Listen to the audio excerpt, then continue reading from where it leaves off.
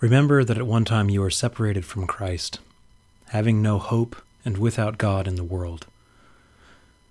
St. Paul writes these words to the Ephesian church as a way of pulling back the curtain on the mystery of God's plan brought forth in the fullness of time. That the Messiah, God's anointed, wasn't just the consolation of Israel, but was to bring life to all the nations of the world. In Paul's estimation, the work of Christ is so transformative and foundational that he has created in himself one new humanity. It is this creative act that our psalm this evening rests upon. This psalm of David's repentance has become very familiar to most Christians, and with good reason. But have you ever noticed how much of this psalm is focused on what God must do? You, Lord, shall have mercy upon me. You shall wash me thoroughly. You shall purge me with hyssop. You shall make me hear of joy and gladness. The psalmist recognizes that his helplessness isn't mere weakness. It's as disintegrated as if he had a stone for a heart, lifeless. Since the first mess we made in the Garden of Eden, humanity has been in need of nothing less than recreation. That new creation is what is so brilliantly displayed for us in Christ's incarnation and resurrection. Now, resurrected humanity sits in the throne room of God.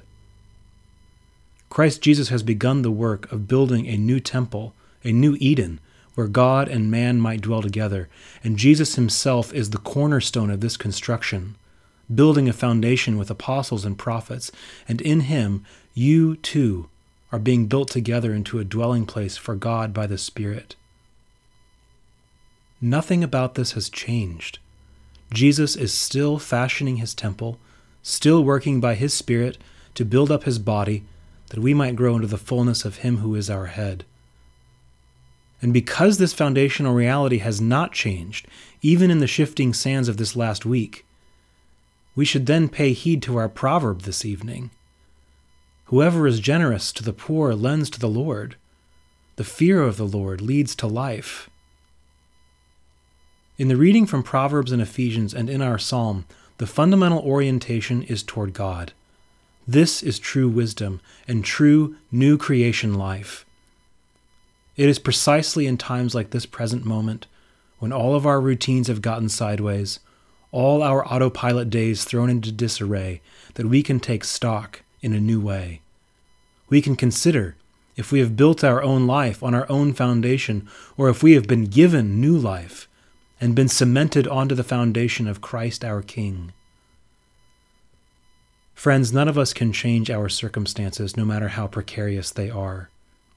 You cannot add a single day to your life, nor a single hair to your head. I have no idea why any of this is happening, just as I have no idea why any of the various sorrows and joys that attended life before this pandemic happened. What I do know is that Jesus is not surprised, nor is he frantically building us some sort of escape hatch. Rather, he is continuing to work the yeast of his love into the dough of our lives, so that through these exact circumstances in which we find ourselves, we can be further remodeled into his very image, the image of the true man, the true God. Now may the God of peace himself sanctify you completely, and may your whole spirit and soul and body be kept blameless at the coming of our Lord Jesus Christ. Amen.